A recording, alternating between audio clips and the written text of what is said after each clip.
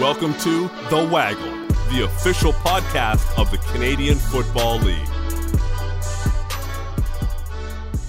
That's right. Welcome to another edition of The Waggle podcast, brought to you by us here at the CFL and CFL.ca, and by me, Donovan Bennett. And it is a jam-packed episode because it is a jam-packed month. The month of June is important for a lot of reasons. It is Pride, and we are celebrating loudly all over the country, but it's also Indigenous History Month, and we are celebrating and recognizing and acknowledging that as well in this podcast. And we'll do that in a couple ways. It's going to be an Alberta-focused pod.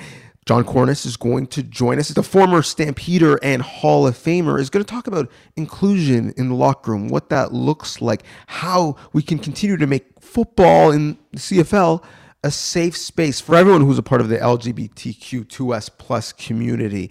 And to that end, and speaking of community, we're going to talk about the name change of the Edmonton football team, now the Edmonton Elks, and the history behind it and why it was so important. We're going to do that with Morley Scott. And there's been a lot of change in Edmonton, not just to the name of the team, but who's leading the team and what the team is going to look like on the field. So we're going to have that conversation as well. And these are conversations that really shouldn't just happen in a month. They should happen year-round. And to that end, we're going to double down and have another conversation later this week, a Waggle Extra, if you will. And that will be with Natan Obed, who is one of the leading voices for all Inuit in Canada. And we'll talk to him about the Indigenous experience and what that is like and what that really should be like and how we can move towards that, but also specifically why changing the name of a football team, something that is somewhat symbolic, is very important. Speaking of symbols and having tough conversations, finally,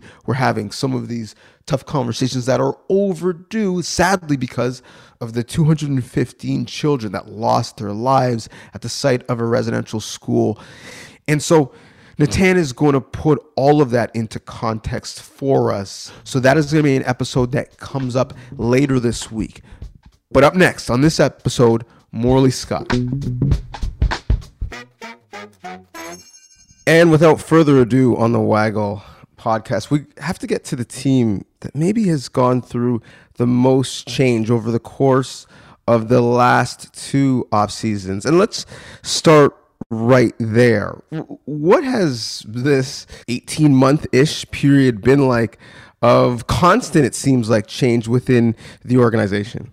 Yeah, it's been interesting. The team's gone, Donovan, through they've had two names now, three names if you count Edmonton Football Club. They've had three head coaches since they last played. Their president came on board just before the end of the 2019 season, so he's a change as well.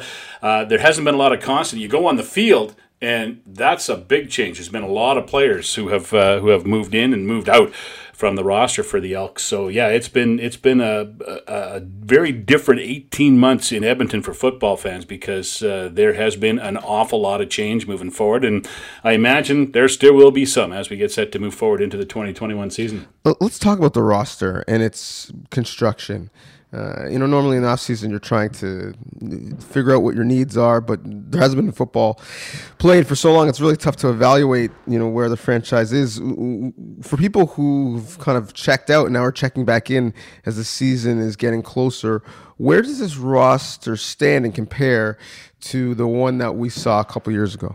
I think they've made upgrades in especially the one position where they really needed to upgrade. That was in the defensive backfield. They brought back Aaron Grimes. Since they last played, they've signed Jonathan Mincy. Jonathan Rose has also joined the team in the defensive backfield. They still have Jordan Hoover at safety, and Forrest Hightower is returning as well. But that's where they've made the most changes on the deep side of the defensive side of the ball, because in the defensive backfield and at linebacker, there's going to be some changes as well.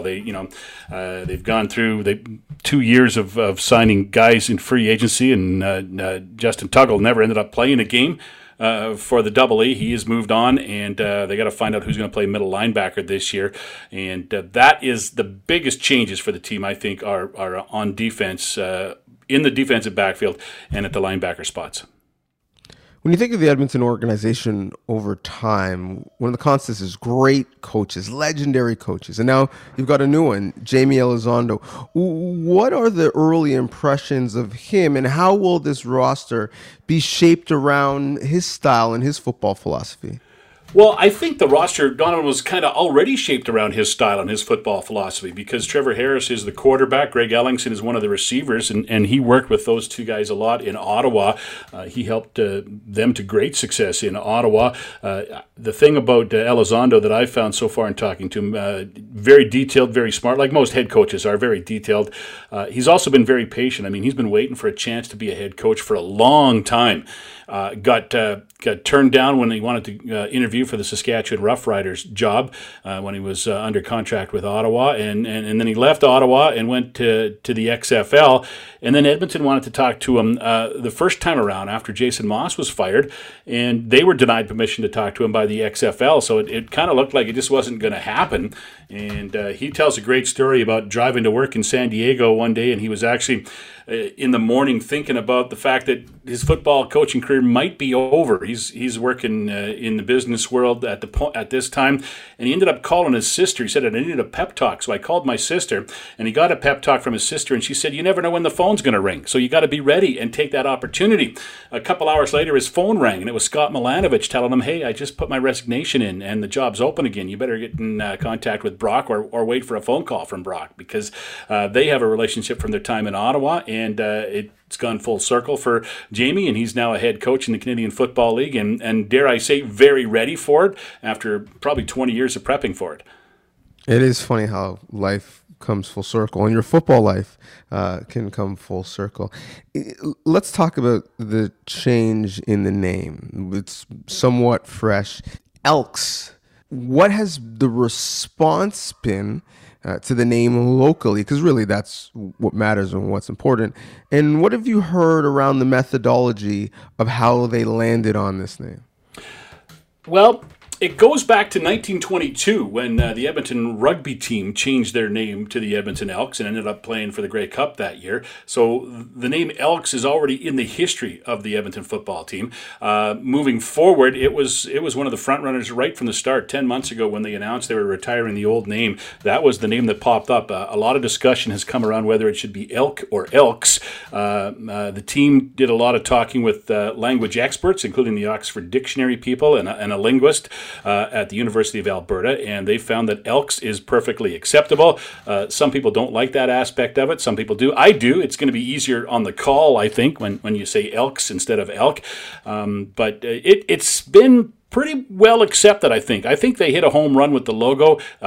People really like the logo. They really seem to like the antlers aspect of the logo. Their antlers are going to be on the helmet. They've got a lot of merchandise, T-shirts and hats with antlers on it, and it looks pretty cool. And word I heard the first couple of days that they were for sale on the team's website, they were selling out of stuff. People were really jumping on board with Elks gear and getting a piece of it. So it's been pretty well accepted. I found when I posted some pictures from the event on Tuesday morning, when I posted some pictures on Twitter, overwhelmingly people liked it. Loved the name, loved the logo, loved the secondary logos and everything that goes with it. Later in the day, we got some negative feedback on it, but I think that was to be expected. I know the football team was prepared for that, and they felt that a third of the people were going to love it, a third of the people were not going to like it, and a third of the people they're going to have to win over. So I think so far it's been a pretty good success. I think they hit a home run. The logo looks great. It's clean. It's neat. It stands out, and they can do so many more things with it marketing-wise.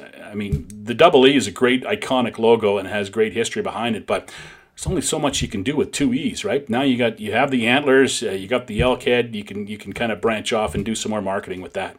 See, I just assumed that the Double E was here to stay and that wouldn't change because the franchise has so much history. And so I was a little surprised to see the antler. I'm not going to lie, not that anyone cares what I was hoping for, but I was hoping for Empire. I thought that would have been really nice, but similar to maybe some of the conversation of the Washington football team in the NFL, I wouldn't have been upset if it just was the Edmonton football team, similar to soccer. Were there any other names in the running that people really, really were pushing for?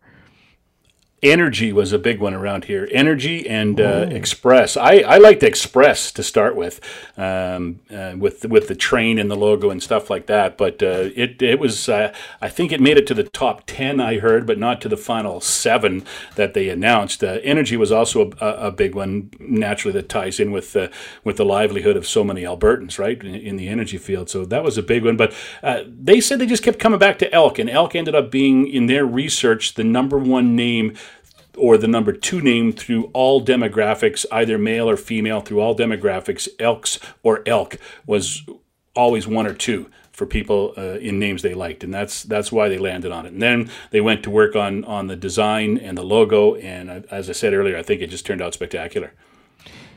Now, for a long time, there was not necessarily consensus on whether or not a name change was necessary. Now that the name has changed, has that feeling changed? Is there more unanimity around the fact that the name should change and that this maybe is a better spot for the club moving forward? Yeah, I think most people are on board with the change now. Even a lot of people who took a while to come around aren't. But there are still that hardcore group of people out there who like the old name and are saying that they're not going to support the new name and they're not going to support the team because they changed the name, and that is their right. But I think most people believe that it was absolutely the right move to make in the times that we're in.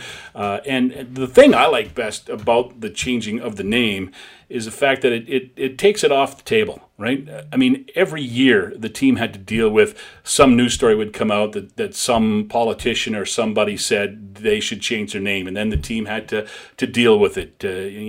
I mean, at the Grey Cup in Winnipeg in 2015, it became a pretty prominent story for a while, and even the mayor of Edmonton has spoke out about it a couple of times, and every time that happened, or every time another team somewhere else said they were going to change their name, somebody said, well, let's check with Edmonton and see what they're doing with their name. And for me, the best part about it is they don't have to deal with it on a yearly basis anymore, because there was always a stretch every season for 1 or 2 weeks that there was just a ton of stories coming out about what are you going to do about your name. You know, we're having, certainly in this moment, and hopefully it's more prolonged, a conversation about Indigenous rights, Indigenous respect, certainly in the wake of the finding of the 215 children that were buried in Kamloops at the site of a residential school. In Edmonton, there was already a conversation about respect for Indigenous people, given, some of the abuse that Ethan Bear was subject to. What was the response locally around that incident, and really finding ways to support him in the community more broadly through that incident? There was so much support. I mean, on the Twitter world and in social media's universe, there was just a ton of support for Ethan Bear when it happened. Of course, it all happened on social media as well, which I think we saw the good and the bad of social media during that week. But there was a ton of support, and it kind of culminated with they had a drive-by rally.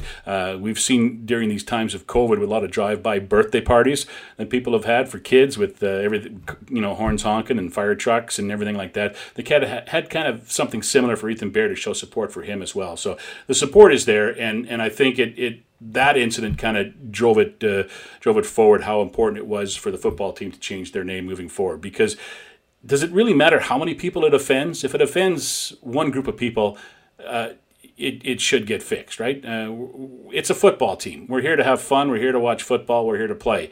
It shouldn't be something that disturbs people. And we had a caller on our sports talk show this week after the new name was announced, and it was an Indigenous woman who phoned in, and she just wanted to thank the team for changing their name.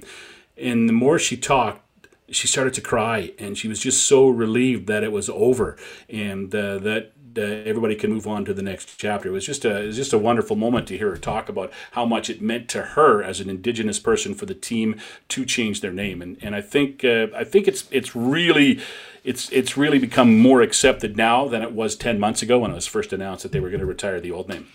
So in Edmonton, I think the operative word you used was support, right? There's such strong, feverish support for, the local franchises and, the Oilers and the Elks now, specifically. I noticed Elks easily rolls off the tongue for you. I have to remind myself to say the new name, but it's a new habit. Let's talk about those teams, because there certainly was some heartbreak after high expectations this spring with the Oilers. If you had to prognosticate, which team is back at a championship level in the city of champions first, the hockey club or the football organization? Well, I think despite the fact they went out in 4 straight in the first round, I think the hockey club is very, very close to being at a championship level. They're just having issues of getting over the hump in that first round. They're clearly talented. They need to add some, what's the phrase they like to use in hockey? They need to add some sandpaper. They need to be a little bit more aggressive. They need to be bigger. They need to have a little bit more playoff experience in the lineup. Although all that didn't help in your neck of the woods in Toronto, where the Maple Leafs added all that and pretty much suffered the same fate in round 1. Only they got to play 3 more games. So it's a crapshoot when it comes to making moves like that for hockey teams. But I think the Oilers are very close, and they're going to be a team in that conversation, I think, for the next 4 or 5 years. Their core group of guys are 25, 24, 26 years old, and I think they're set. If they get a goaltender that can be in a younger age group and play as well as Mike Smith played this past year until the playoffs. I mean, he had a great year, but he's 39. He's going to come back. I don't know if you can expect a 40-year-old Mike Smith to have the same kind of year as a 39-year-old. On the other hand, I think the football team is ready to emerge as well. I mean, they have put together a pretty decent team, and I know Trevor Harris is very anxious to get back on the field, very anxious to win something. He's been around for a long time. He was a backup to Henry Burris at a Grey Cup where he won it. He got to a Grey Cup as a starting quarterback against Calgary, but didn't win it. And I think he's very anxious to prove that he can be a Grey Cup winning quarterback. He's moved in my mind. He's moved into that elite category of quarterbacks. He's mentioned with Mike Riley, Bo Levi Mitchell as the best in the league. He's in that category now. Now he's got to win a championship to kind of prove that he can stay in that category. He's got some great receivers with the return of Darrell Walker. I mean, I'm really looking forward to this offense. Throw in James Wilder Jr. coming out of retirement to play. I think that this team can really put up some great numbers offensively. The defense looks solid. They made the changes where they need to make the changes. They've added some key guys on defense as well. I think it's going to be a good football season in Edmonton this year. The Elks made a lot of really good moves, and I think they're going to be a team to contend with moving into the next couple of years. And I don't even think there's going to be any time to get used to that the new scheme of the coach, because, I mean, Jamie Elizondo's offensive scheme, very familiar with Trevor Harris. And if the quarterback grasps it, everybody else will grasp it pretty quickly after that. So in your estimation, is this team in a better position starting training camp, however long training camp will be, in 2021 than they were in 2020, or would have been in 2020 if there was a season? I think so.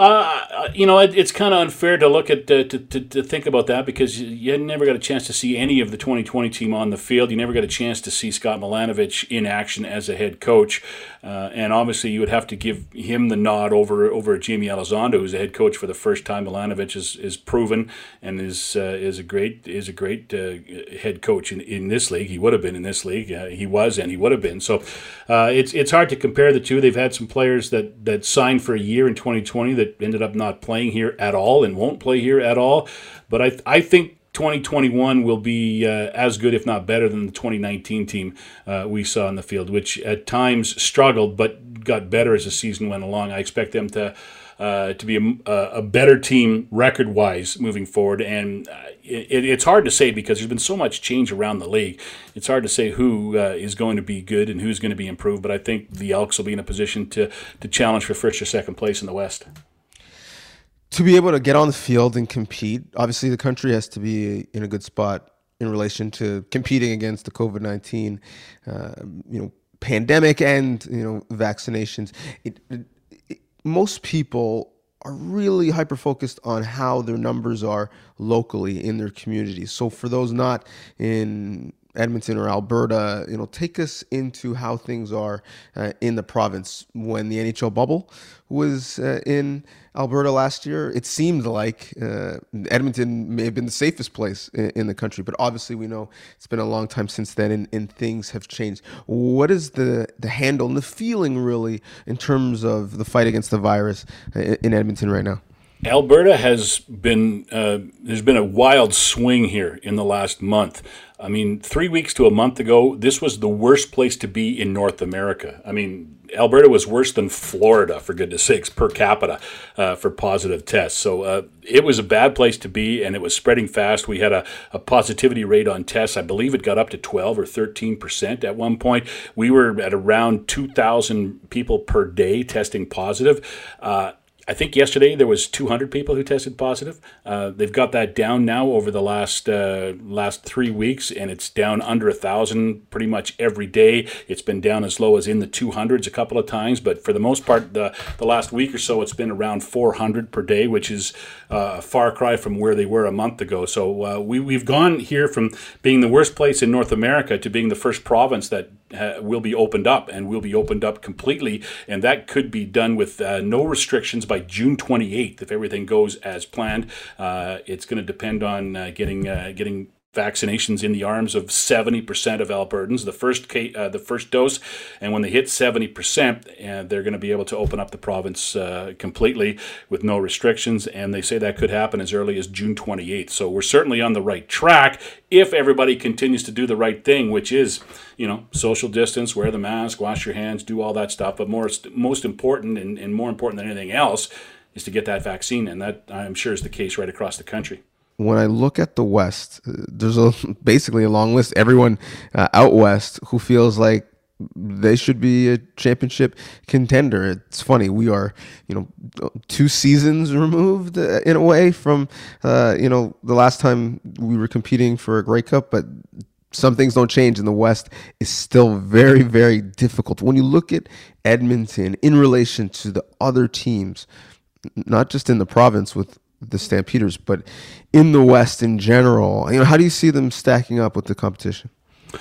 I think they can challenge. I think they'll challenge for first or second place. It's hard to get a handle on who can do what, because there's been so many changes, and it's been so long since we've seen players play, and you got to wonder, Donovan, how players are going to come back. There's going to be some players who are going to be in the best shape of their lives, and their bodies are going to feel rejuvenated, and there are some players who aren't going to be in good enough shape when play resumes because they've been off for a season and almost, by about a year and a half between practices. So I think that's going to weigh how teams will finish, how they will play, just depending on how the players respond on each team, because it's going to be interesting to watch those, especially the veteran players, come back. Those guys who are at the tail end of their careers, does the year off give them an extra step, and does it give them some rejuvenation because they didn't play last year, or did a year off help them lose another step and they fall back a little bit further? That to me is going to be one of the very interesting things to watch this year as play resumes, where those older players are, and then where the younger players go. There's been a lot of, there'll be some rookies who didn't play in U Sports last year trying to make teams. They haven't played in a year.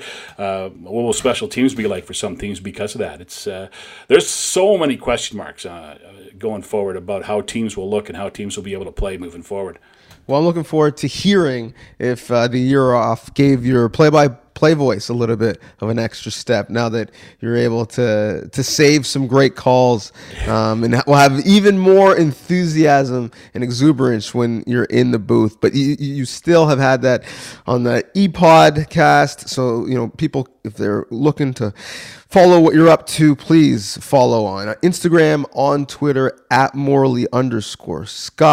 And if you want to listen, @630 CHED. Thank you for sharing that insight and that voice that's had some rest with us on the Waggle Podcast. Yeah, my pleasure. I tell you what, Donovan, being at the stadium this week for the announcement, the unveiling, and talking football and seeing some football people got me real excited. I can't imagine what it's going to be like when we all get back to the ballpark and are watching games. It's going to be fantastic. I can't wait.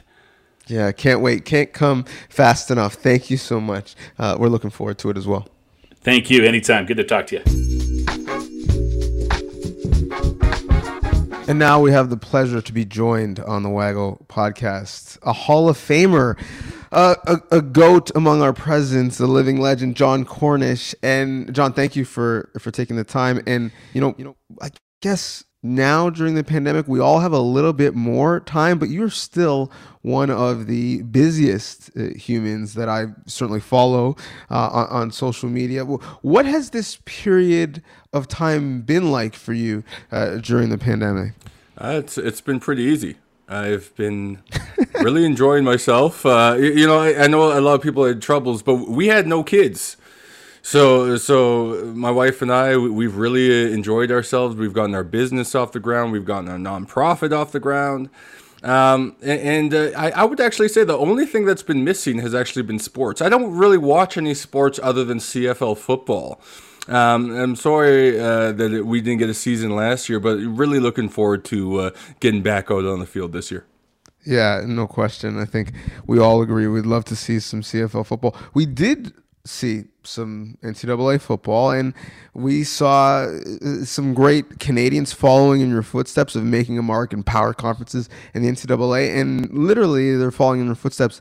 And at this point, we have an award named after you, the Cornish Trophy. What does that mean to you that you are the signifying person that people are adorned with this honor, and literally the quality and depth of players that are up for the honor this year must be pretty impressive.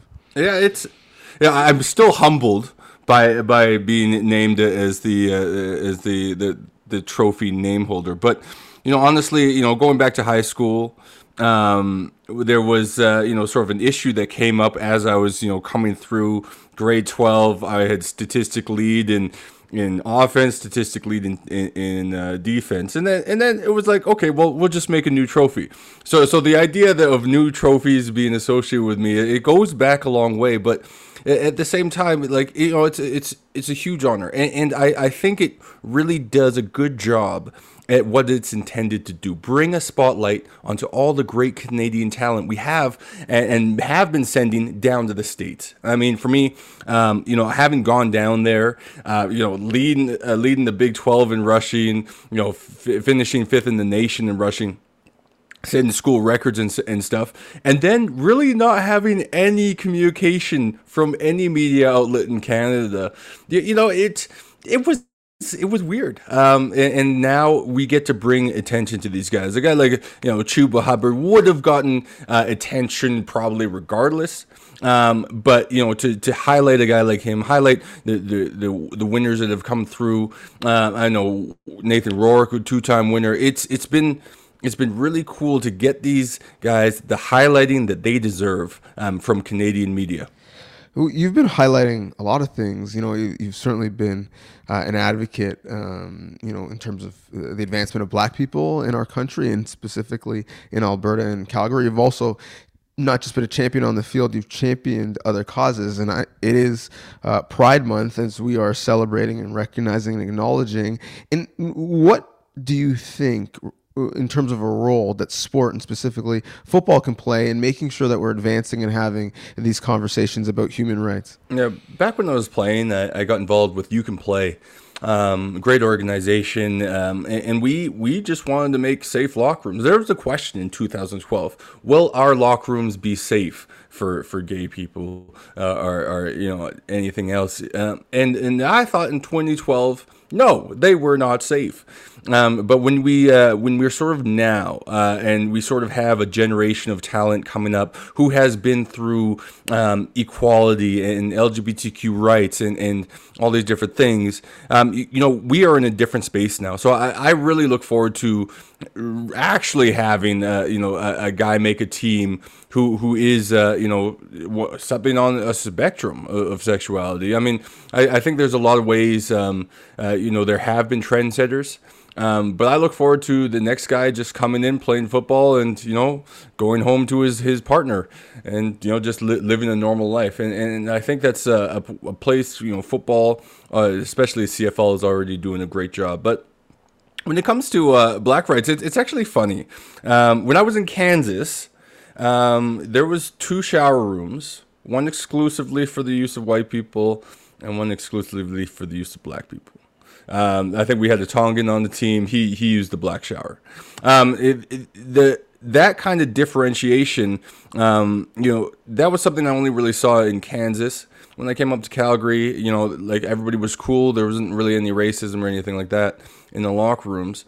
I actually only noticed any racism in the world really once I left the football locker room.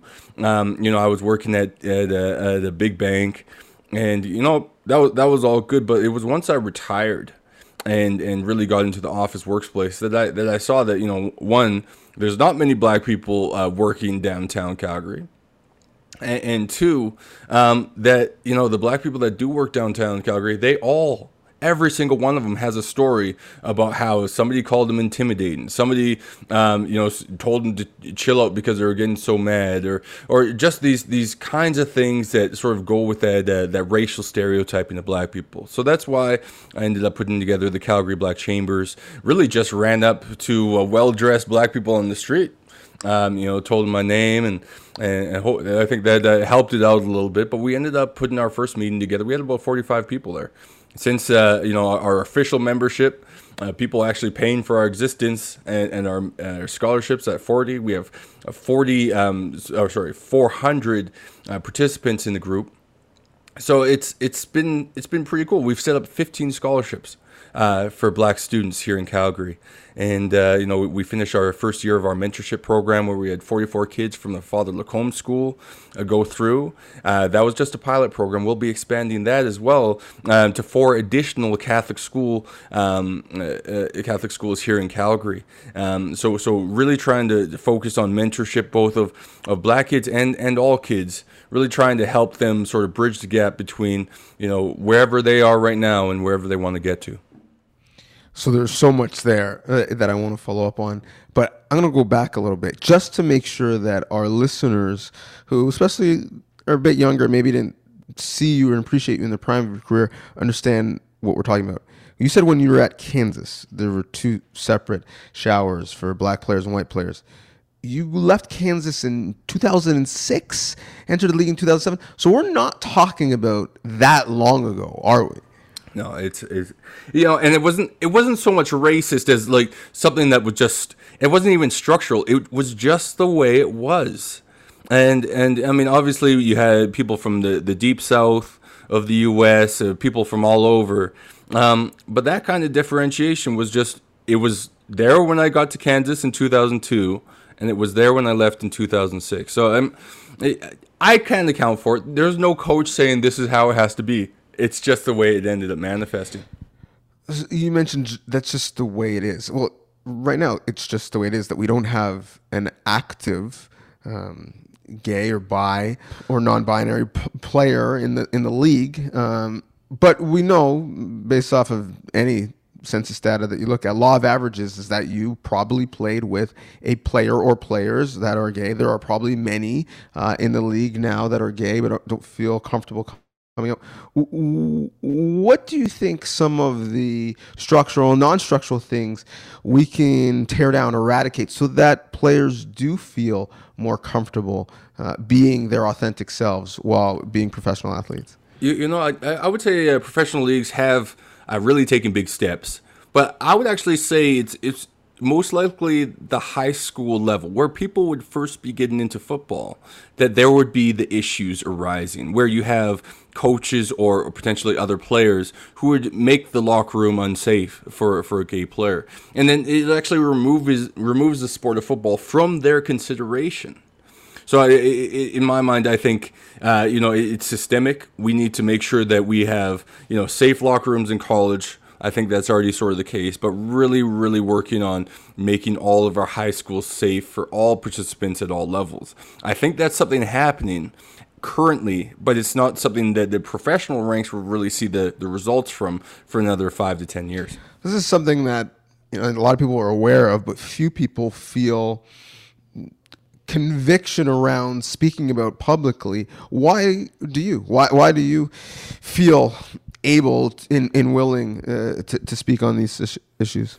I think it's your need as a human being I consider it the idea of noblesse oblige, right? Like if you have the power to do something and you don't do anything, then it's your fault that happened, right? So for me, like I go out into the community, I give my time back because my mom taught me. Like I've probably told this story a million times, but walking into a mall, I was like 6 or 7 years old around Christmas time. This is actually my first TV interview. I get stopped by a CTV interviewer with my mom, and she asked me, little boy, what would you want for Christmas? And I mentioned some Lego set that I was really looking forward to. I actually got 2 of those Lego sets. That's how much I wanted it. But I mentioned the Lego set. And then afterwards, my mom was like, if anybody ever asks you that question again, you say world peace. My mom was a priest. I grew up in the church, working in the soup kitchen, working downtown East Side, Vancouver when I was in Kansas. I worked Habitat for Humanity, which I still say is one of the greatest contributions that I've made to humankind, is that we built houses for people. I think a lot of people sort of believe that having more stuff will make them feel good. I disagree with that statement. I am a believer that the best way to feel happy is to help somebody else. And I mean, I do a lot of, I'm a pretty happy guy. So I think that really comes from my willingness to just go out in the community, show up when people need you to show up, and just lend a helping hand that you can. I think we all owe it to ourselves as human beings, especially coming out of COVID, helping those who have less. Your mom sounds like a remarkable woman, given the grace and foresight to tell you in that moment. It is a teaching moment, how you should answer that question and really why. Your mom is in a same gender relationship. What have you learned from her about the importance of this issue? Yeah, I mean, prior to my mom meeting a woman, my sister was with a woman. She's since gone on to marry a man. I just believe that there is no issue with who you love, right? If you are a human being and you love another human being, I think that should just be without question. I don't really. We have an old system that said, a man loves a woman, but I mean, there's nothing really that says, oh, it's natural. Like I don't really buy any of that stuff. If you look across all animalia, like penguins can be in same-sex relationships, right? Like it's just part of nature, and I truly believe that we need to get past the idea that there's some proper way of how we should exist versus like just letting people sort of love who they love. I will say this about my mom. She's a Queen's Diamond Jubilee recipient for the work that she did in Richmond. But I would say the number one thing that she taught me was just it's not what you do, it's who you help. No question. The Stampeders have really spoiled Calgarians for a long time because of their sustained success. What's the vibe currently in the city around the team moving forward after this long layoff, and what do you expect to see from the 2021 Stampeders on the field? Well, it'll be a new team. I mean, the guys that I play with, like Eric Rogers being gone, like for me, he was one of the best players I ever played with. Things change in football, but one consistent thing we've had is the Stampeders, and I think it's the example that I want the CFL to use going forward is finding these great players like Bo Levi Mitchell, a guy who is not worried about the money. He's worried about his love of the game, staying in Calgary, staying in one place, and just building his life here. We need to do that as a CFL. Anyways, the Calgary Stampeders, I think, it really starts at the top where you have, obviously Coach Hufnagel still around, Dave Dickinson still doing his thing. That level of consistency over literally a decade now. I remember, I played with Dave in 2009, and he's still around on the team. Our back office staff still very similar. Our training staff very similar. A lot of the moving parts, like the actual players on the field of the Stampeders, can change. But I really do feel, because we start from that consistency in the back office and the training room, it bleeds out onto the field. So when players go out onto the field, they're always going to be a Stampeder by the time they get the chance to play. And I think that's why we've had so much consistency. Looking into the future, though, I think it's hard. For me, not being able to play a year of football while you're still playing football, like, if you retire and come back, that's pretty difficult to overcome. So I really think there's going to be possibly a reshuffling of who's who in the CFL. You may see some former star players like just not really get back to their star form. But I do. I mean, I'm a Stampeder at heart. I'm still, on the payroll of the Calgary Stampeders. So I as an ambassador for the team, I very much look forward to them, getting back on the field. I mean, Labor Day ain't Labor Day without Calgary versus Edmonton. No question. So I'm really hoping we can get that going and sort of have that. That would be the true mark of return to normal. No question. Looking forward to it. You are an ambassador of many things. And so before I let you go, I'd be remiss if I didn't allow you to plug some of the important work, some of the philanthropic things, some of the charities that you're involved with that you love. Who and where should people be supporting, and how can they get involved as well? I mean, obviously, my baby, the Calgary Black Chambers. We have a donation link on the website. You can just go there, throw money into a scholarship that would go 100% directly to a Calgary student working to change Calgary. And I think we have a number of private donors who have helped massively. We also get corporate support. So any kind of help there works. CalgaryBlackChambers.ca. And then we have I've always been working with the Children's Hospital. Kids actually have gotten through this whole thing. They've been dealing with their problems, but the Alberta Children's Hospital does have a mental health ward here in Calgary that is getting geared up and stuff. That's another great place to put money. I remember when I was volunteering at the Children's Hospital, I had the opportunity to go down into the basement. Down in the basement is where they formerly kept their mental health patients, and to have a dedicated facility where they can go in, whether they get day treatment or they're there for a longer stay. That's the kind of help that these people need, and I think any help you can provide that direction. And then obviously plug in my business. I am an investment advisor. My wife, I like to think we enjoy one of the best jobs in the world because we get to help people every day.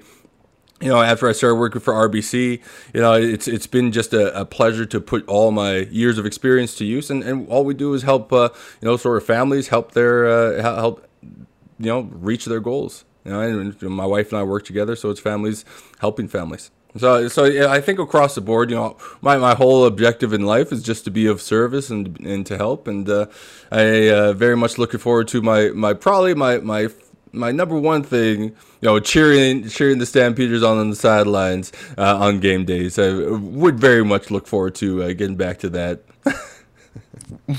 We would look forward to seeing that as well. And thank you for doing this great service. Always love your perspective and your candor. So stay healthy and stay helping others. Thank you so much, John. Yeah, thanks for having me on, Donovan. And thanks once again to John Cornish. And make sure to log on CalgaryBlackChambers.ca to see what he's up to and see how you can support his fellowship, his mentorship, his scholarship, his advocacy. He's doing so much good work across the board.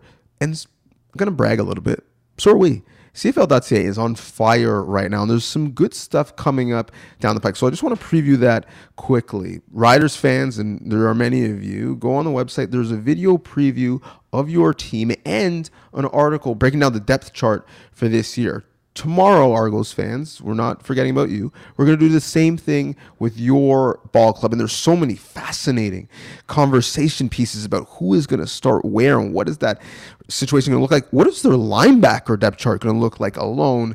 Make sure you go to CFL.ca to see that. Now, yes, I know, Alberta, this podcast is for you. So yeah, we got some content on the website coming for you as well. On Friday, Chris O'Leary, who has spent some time in Alberta, he's previewing Edmonton special teams. Following up that, in another week's time, Pat Steinberg is previewing Calgary special teams. And stick around, make sure to tap into the website throughout the month, because at the end of June-ish, no promises, but around the end of June, we're going to have previews, both video and depth chart of both the Alberta teams. So stick around for that. Next week as well, we're going to have previews on the Battle of the Golden Horseshoe. Not exactly Ontario. We want to give love to the Red Blacks fans as well. But the two teams on the other side of the QEW, the Argonauts and the Tiger Cats, that's next week on the Waggle. Always, no matter when it is, you can find all of this good stuff via our social media. CFL is the handle on Instagram, on Twitter. You can also give us a follow on Facebook for those of you who are still on Facebook. But most importantly, you all are listening to a podcast, clearly. So make sure to share it with your friends. And while you're on your phone, like, favorite, give us 5 stars. Really would appreciate it, because we do this for you. And give us some feedback. At Donovan Bennett is my handle. Obviously, as you know, at CFL is the handle. Get in our mentions or leave a comment on this very podcast. Let us know who you want to hear from and what you want to hear. We're going to continue to go through team by team, region by region with some previews. So stay locked to this space for more CFL content. Thanks so much for listening. The Waggle, the official podcast of the Canadian Football League.